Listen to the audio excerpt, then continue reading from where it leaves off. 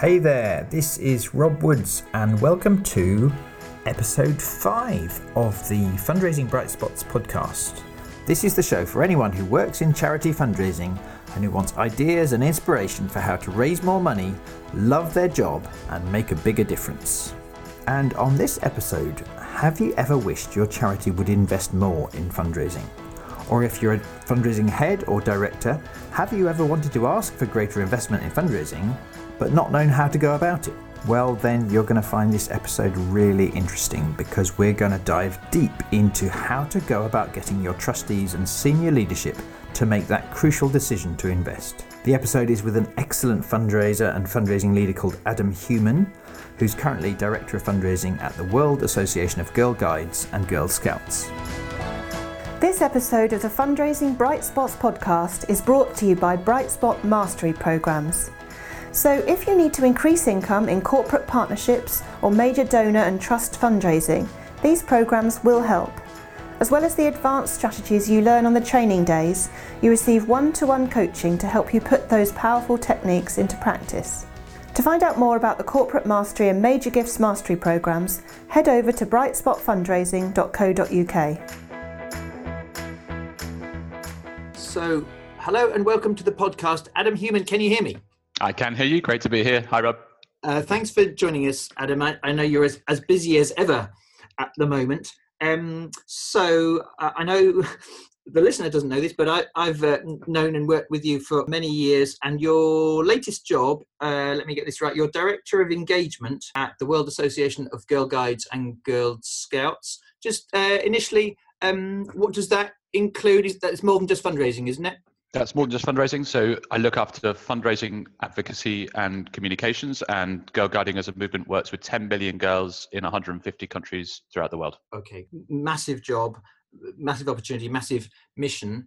I'm so grateful you made time to join me on the podcast because there's this crucial topic, I think. I've read several blogs and I've seen several people on conference platforms almost speaking about and almost haranguing leaders of fundraising that are fundamental to grow your fundraising is to secure more investment into fundraising. And just occasionally there are a few helpful tips there, but overall I have found myself agreeing that it's needed, but myself and other people in the audience, we wanted to do it, but it's just quite a hard, difficult thing to do. So I wanted more of the how one goes about that. I know you gave a talk at our Breakfast Club a few months ago in which you unpacked 3 or 4 specific things you seem to have done, and you really helped the audience, not least because you've gone and done it 3 times. So I know I'm getting ahead of myself here, but do you want to just, without so much going into the how, initially give us a bit of why you feel you have learned some things about how we go about securing investment in fundraising from the board? Yeah, I think you're right. It's a massively important topic, and I don't think enough people talk about it. You know, we talk in conferences about how we won big corporate partnerships. So I talk a lot in conferences about how, when I was at Plan UK, we won Barclays, AstraZeneca, Credit Suisse, CNN, Chelsea, Unilever, Reckitt Benckiser, CBRE, how we won our first £1 million gift, how we grew our trust fundraising. You know, we talk about those stories and we talk about the pitches, but actually the most important ask that we made at Plan was to the trustees to invest in our new business fundraising. Mm-hmm. Without that, we couldn't have done anything else. You know, teams are at full capacity. We hear it every day. And without looking for something that unlocks an extra investment, you can't do any of the forward-thinking, progressive, proactive stuff because you just don't have the time. You don't have the resource. Mm. And I've done that at Plan UK. I did it recently at World Association of Girl Guides and Girl Scouts, where it's such an incredible cause where young women are doing these amazing things throughout the world. They're changing the law on child marriage. They are campaigning right now in Malaysia actually to outlaw child marriage. It's a huge problem, and yet we weren't doing enough proactively to raise money for them. Mm-hmm. But I've also done it for a tiny charity, a charity where we're talking about £5,000 of investment. But at that charity, as the first ever full-time member of staff, that was a big thing. And the the money was just for, a subscription to trustfunding.org. It was for a computer and an internet connection, because I'm genuinely that old. Yeah. But it was still just important, because without that investment, we wouldn't have unlocked the huge growth we had in that charity. We tripled the number of children we work with. And it started by asking the trustees to invest their reserves. So my understanding, top line, is 3 different organisations you've worked with, including that very small one initially, and then at Plan, and now where you work right now. 3 times running, you felt you couldn't not. I mean, you didn't necessarily do it immediately, but there was a point when you worked in each of those places, you felt, because I care about this mission and this cause, I can't not try to get the resource to grow our ability to help. And it was also a sort of I think the last time we spoke about it, it felt like almost a moral imperative. How can I not, was the question that you felt burning in you. And then even if at the time you didn't have this recipe of, the 4 master steps or whatever it is that you and I worked out the other day, it started from needing to at least ask and ask as confidently and persuasively as you could. First of all, do you want to just speak to that idea? And then after that, maybe I think our listener is going to be keen to hear what are those 3 or 4 things that you have found to be useful techniques in that process. But kind of what's your attitude to the, if the listener is thinking, well, it's quite hard, maybe we should just play safe and keep on as we are. What would you say to them? That's a good question. I think you're right. It starts from the cause. So if I think about my current role, I can tell you stories of Girl Guides in Malta who have changed the law. I've had the Maltese government talk to my team and say, it was your Girl Guides that enabled us to change the law to outlaw FGM for the first time 3 years ago. I've heard of Girl Guides in Togo who, working with the UN, managed to train 50,000 teachers with no external funding, just their own proactive network, on an anti-violence curriculum that's now taught in schools in Togo. I can tell you that, a month ago we had Girl Guides campaigning outside the Malaysian Parliament with 156,000 signatures, not just from Girl Guides, but from youth groups across Malaysia, saying we must end child marriage. There was a case in Malaysia of a 41-year-old man marrying a 12-year-old girl, and other 12-year-old girls who were in the Girl Guiding movement say that's not what we want. We have to outlaw that. We have to close these loopholes in the law. And when you've got that amazing network of, in my case, young women all over the world doing amazing things, but it's massively underfunded and they're doing all these things on a shoestring, imagine what they could do if they had actually quite small amounts of money to bolster what they're doing. And then the question becomes, well, how are you going to do that? Are you going to squeeze your team even harder, as if they're not working hard enough and the problem is that they're just a bit lazy, so we need to squeeze them harder and get more money out of them? Or are we going to think, you know what, that's not reality. In order to get more return, you need more investment. Every business knows that. Every football club knows that. Every organization in the world knows that, except certain charities. And we need to change that mindset, because fundamentally it's a really obvious statement, but your income, your return is based on what you put in. And you can have exceptions to that. There are people that manage to break the rules occasionally. Leicester managed to win the Premier League once. But if you look each year at how much teams invest and where they are on their Premier League table, or what organizations invest in advertising and how many sales they get, it is directly correlative. And therefore we have a responsibility to help our teams unlock that investment. Yeah. So a key bit of your advice the other day was that each time you've done it, you didn't know all of the how you were going to get there. Yeah. And yet somehow you needed to do this, conjuring tricks, the wrong metaphor, but you needed to have certainty and convey certainty that I'm going to get you these outcomes, even though at the time you didn't yet know, for instance, what proportion of that income would come from corporate versus trusts versus... Can you try and convey to us how you managed to pull that off? This is the myth, right? That this is a conjuring trick, or this is something magic that some people are doing and others aren't. This is totally standard for every business in the world. If you invest in an IT infrastructure or solution, you don't know exactly your path of how you're going to get from A to B. You know where B is, you know what you need to get to. You need to have a fully integrated CRM solution or whatever it is. And your first step will be to recruit an IT project manager to help scope out the build. That's normal. And that's normal in every business, in every walk of, every sector. If you knew how to do it, if all the steps were there, then you'd have done it already. You should know, and you should have a good idea of what the expected return is and what your level of certainty is and why. So for us, it's because we have a great cause. We have all those different stories that I talked about, and I could talk for hours just on those stories. And yet annually, if you looked at our average income from 2010 to 2016, we raised 1.7 billion a year. And you tally up 150 countries, 10 million girls, these extraordinary stories of impact, whether they're in America, Malawi, Madagascar, Malta, South America, etc. And you tally that with 1.7 million of external funding, it just doesn't make any sense. And therefore, we've got a big growth opportunity to do far more. And that's what we're therefore talking about, the fact that we're underweight at the moment, we're underperforming. Not that the team's underperforming, but that the charity is in fundraising terms. And we're looking for investment for us to take our first steps to remedy that. So if the listener had been considering building a case and going and seeking extra investment because that's a way to do more good, what I'm hearing from you is a couple of things which are fundamental. Number one is, in order to get your own emotional fuel or emotional resource, moral courage and so on, starting with the difference you are making and therefore the difference you could make to even more lives. And then after that, moving into, I sense what you've done when you've succeeded in this is you've built that logical graph with the numbers of what we have done so far with this amount of investment and projecting up how much more we would like to do. Is that roughly right?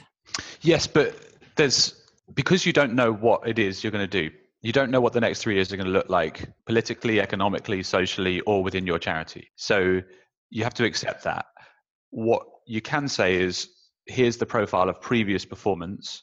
Yes. And I guess what I did is I asked the question of the trustees, what do you see as the potential of this charity? Where do you think we should be? If we're an organization that reaches all these girls and young women, that does these incredible things to build the capacity of our member organizations who deliver phenomenal change to girls all over the world, what should we be bringing in? What should we be raising on behalf of our members? And to me, the answer is very obviously more than 1.7 million. And to most boards of trustees, they'll say the same thing. And they'll probably say, no one's ever asked us that before, or they haven't asked enough. So you're getting them to think, well, what could we be? In some cases, they would have said, well, they did say, we want to be raising £1 per every girl we have, or £5 for every girl we have. So that means we're a 10 million or a 50 million or 100 million charity. And that's where you're putting the stakes.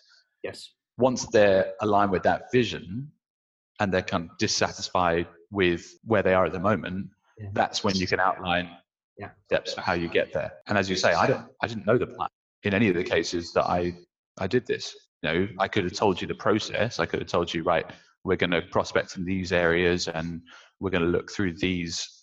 We believe our high potential areas here. We think we have a great fit here. But you don't really know until you start making those calls and testing the market. And you can't do that until you have a team. In the case of Plan, when I joined Plan in 2012, I was answering the phones.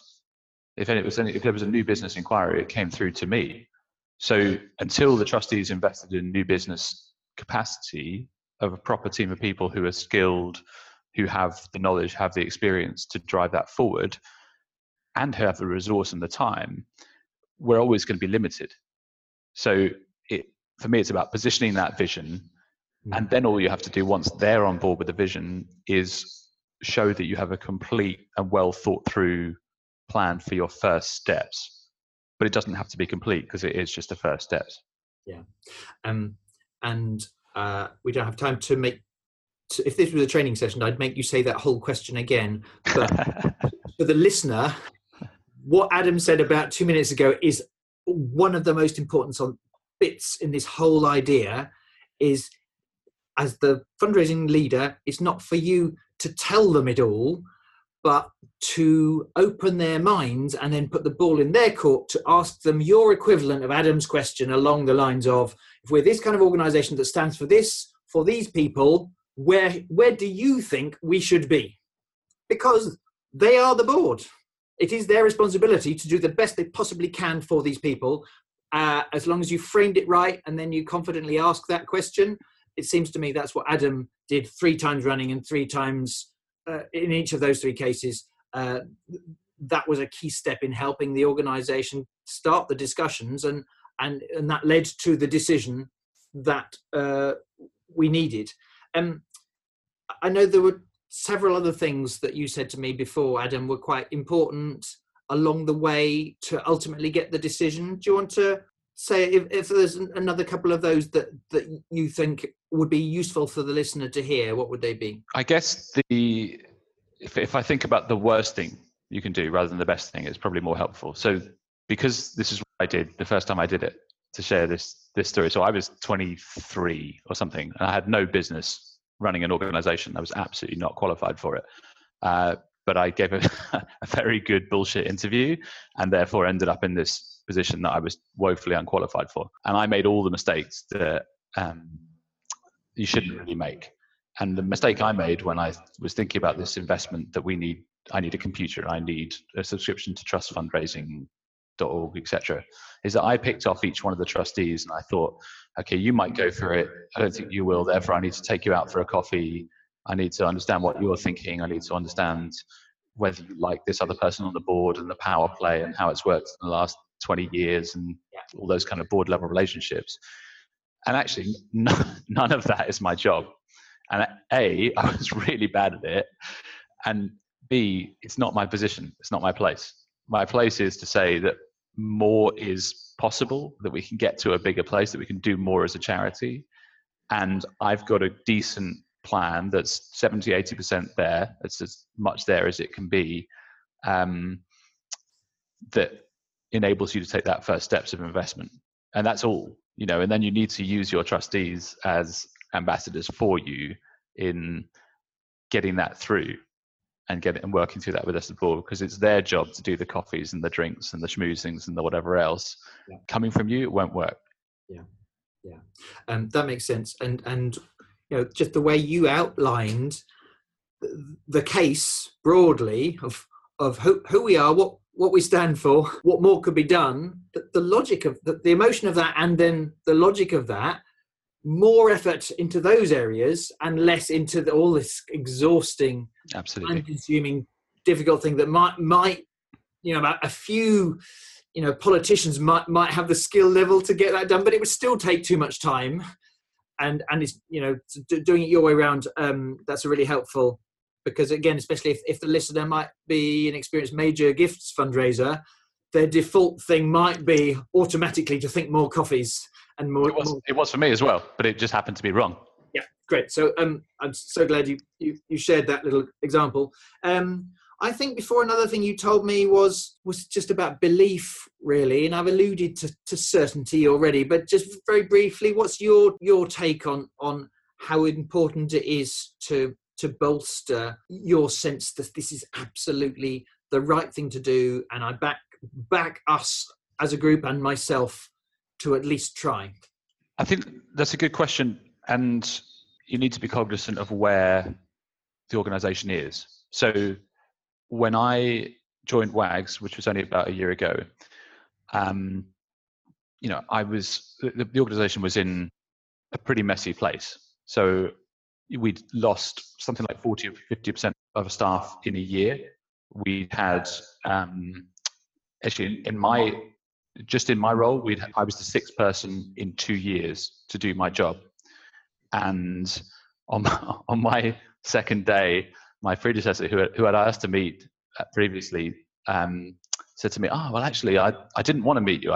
I avoided meeting you because I didn't want to have to say that this is the worst job you'll ever do." So there's this, you have to be cognizant. If I come into that environment and ignore all that and just say, "Yeah, I definitely believe we can do this," it looks naive. It looks dumb. At the same time, even though there were all those issues, which hopefully are, in a better place now, it's where you point the camera. If you're pointing the camera at those issues, there are some important reasons why 5 successive people felt that this wasn't the job for them. With my team, I think we're able to point the camera somewhere else at what this organization could be if we get it right, and what we need in order to take those steps as a team to realize that potential. So you don't come in and say, I've never come in and said I'm absolutely sure this will work. It definitely will. Just trust me, it'll be fine. Because you're playing with real, genuine income that people have given you, that the organization is reliant on in terms of reserves. You can't sort of just bullshit your way through of it and it's fine. It needs to be based on where you are, but also you should be sure as a fundraising director that your team has more potential to raise more money with more investment. If you're not sure of that, if you're not sure that your cause is worthy of more investment, or your team aren't the right people to deliver it, you might want to look at the job pages, because it might be that you're in the wrong role. I can't conceive of a situation where a fundraising director thinks, well, we're about right, I reckon we're about right in terms of funding. It's fine. Yeah, our team isn't great, but I'm not going to change it. That's just not, that's not what your job is. So you need to have a lot of certainty that you're the right person to deliver that change. But I think that is your job as a fundraising director. I think the other thing you mentioned before is in terms of the timing being important. What did you mean by that in the context of seeking investment? I would say when you start a new job, that's to me the time that you need to be having this conversation. Not necessarily asking them, but one of your first jobs as a fundraising lead coming in is to understand the appetite for investment, and that you shouldn't miss that window. We aligned ours to our strategic planning cycle. So I asked for investment in the beginning of 2018, and we run on a 3-year cycle that goes from 2018 to 2020. So it made sense. I think I would be imploring everyone that it doesn't wait for the magic time when weather conditions are right, and off the eastern seaboard, the full moon at 3:00 in the afternoon in eastern Savada. I think it's imperative that you get in front of this and start positioning you and your team for investment. And I think that's true whether you're a fundraising director, whether you're a manager, whether you're a head of department, whether you're a fundraising officer, that if you think more could be done in your area with a little bit more investment, it's beholden on you to outline the case for that investment and what you need to make it a reality. That makes sense. So just before we finish this topic, there may have been some other thing. You're pretty experienced and pretty successful in this area of leadership. Is there anything else that occurs to you that you think is interesting or useful for the listener to bear in mind if they're taking it to heart and they after this podcast they're going to have a think or a conversation with a colleague about doing something about this idea? Is there anything else that hasn't come out yet in this conversation that you think would be useful? I think how you align it with the rest of your organization. For me, the hardest part of fundraising is never raising the money. It's what that money is funding. And I've worked at so many causes where that link is not right, because we want the money so much that we're being led by our donors and what they want, not what actually our cause is all about. So we end up kind of selling ourselves and pretending something we're slightly different to we are, stretching our mission and our scope as a charity, and fundamentally not doing the wrong things, but not doing the best things possible to help our beneficiaries. And so to me, it's working with the rest of the organization to put that case forward. So for example, what I mean is at WAGS, I worked with the rest of the leadership team to say, okay, we're not going to put loads of investment cases that compete with each other.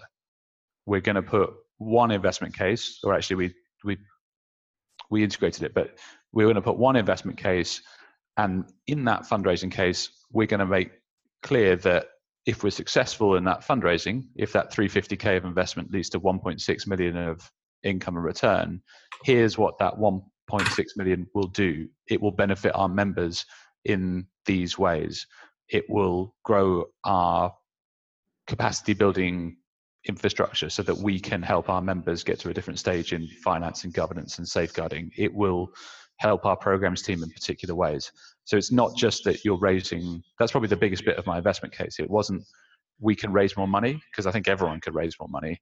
It's that there is a unique opportunity in this organization to raise more money for the right things that are going to make a big difference for most people, for our beneficiaries, in our case, for our members, in order for them to make a difference for their beneficiaries. Yes. And because we were able to outline that, it then makes sense to the trustee. Whereas you can very easily otherwise end up with fundraising making a case over here, marketing saying something a bit different. Your different teams across the organization competing with each other instead of going in with an integrated ask as a leadership team. Yeah, that makes sense. I need to stop us there, Adam. Thank you so much for all your ideas that you've shared with us today. So many great little stories and examples, and then also just some wonderful little tips. I look forward to our next chat, because I always learn so much when I talk to you. But until the next time, thank you for helping out the listeners, and I look forward to speaking to you about more fundraising and leadership things another time. Thank you, Adam. Goodbye. My pleasure. So I hope you found Adam's ideas and examples as helpful as I did. If you'd like to go back to the key ideas we explore in this episode, do take a look at the show notes on our Brightspot website. If you're interested in the Breakfast Club for Directors and Heads of Fundraising, which we run every couple of months in London, and that's where Adam first shared these ideas, you can find out about that, as well as all of our other fundraising courses, our coaching, our mastery programs in major gifts, in corporate partnerships, or in individual giving. You can find out about all of that stuff on our website, which is brightspotfundraising.co.uk. If you found today's episode helpful, and if you think it would help other people too, please do spread the word and share it on. And finally, thank you so much for listening, and I look forward to sharing more Brightspot stories to help you with your fundraising in the next episode.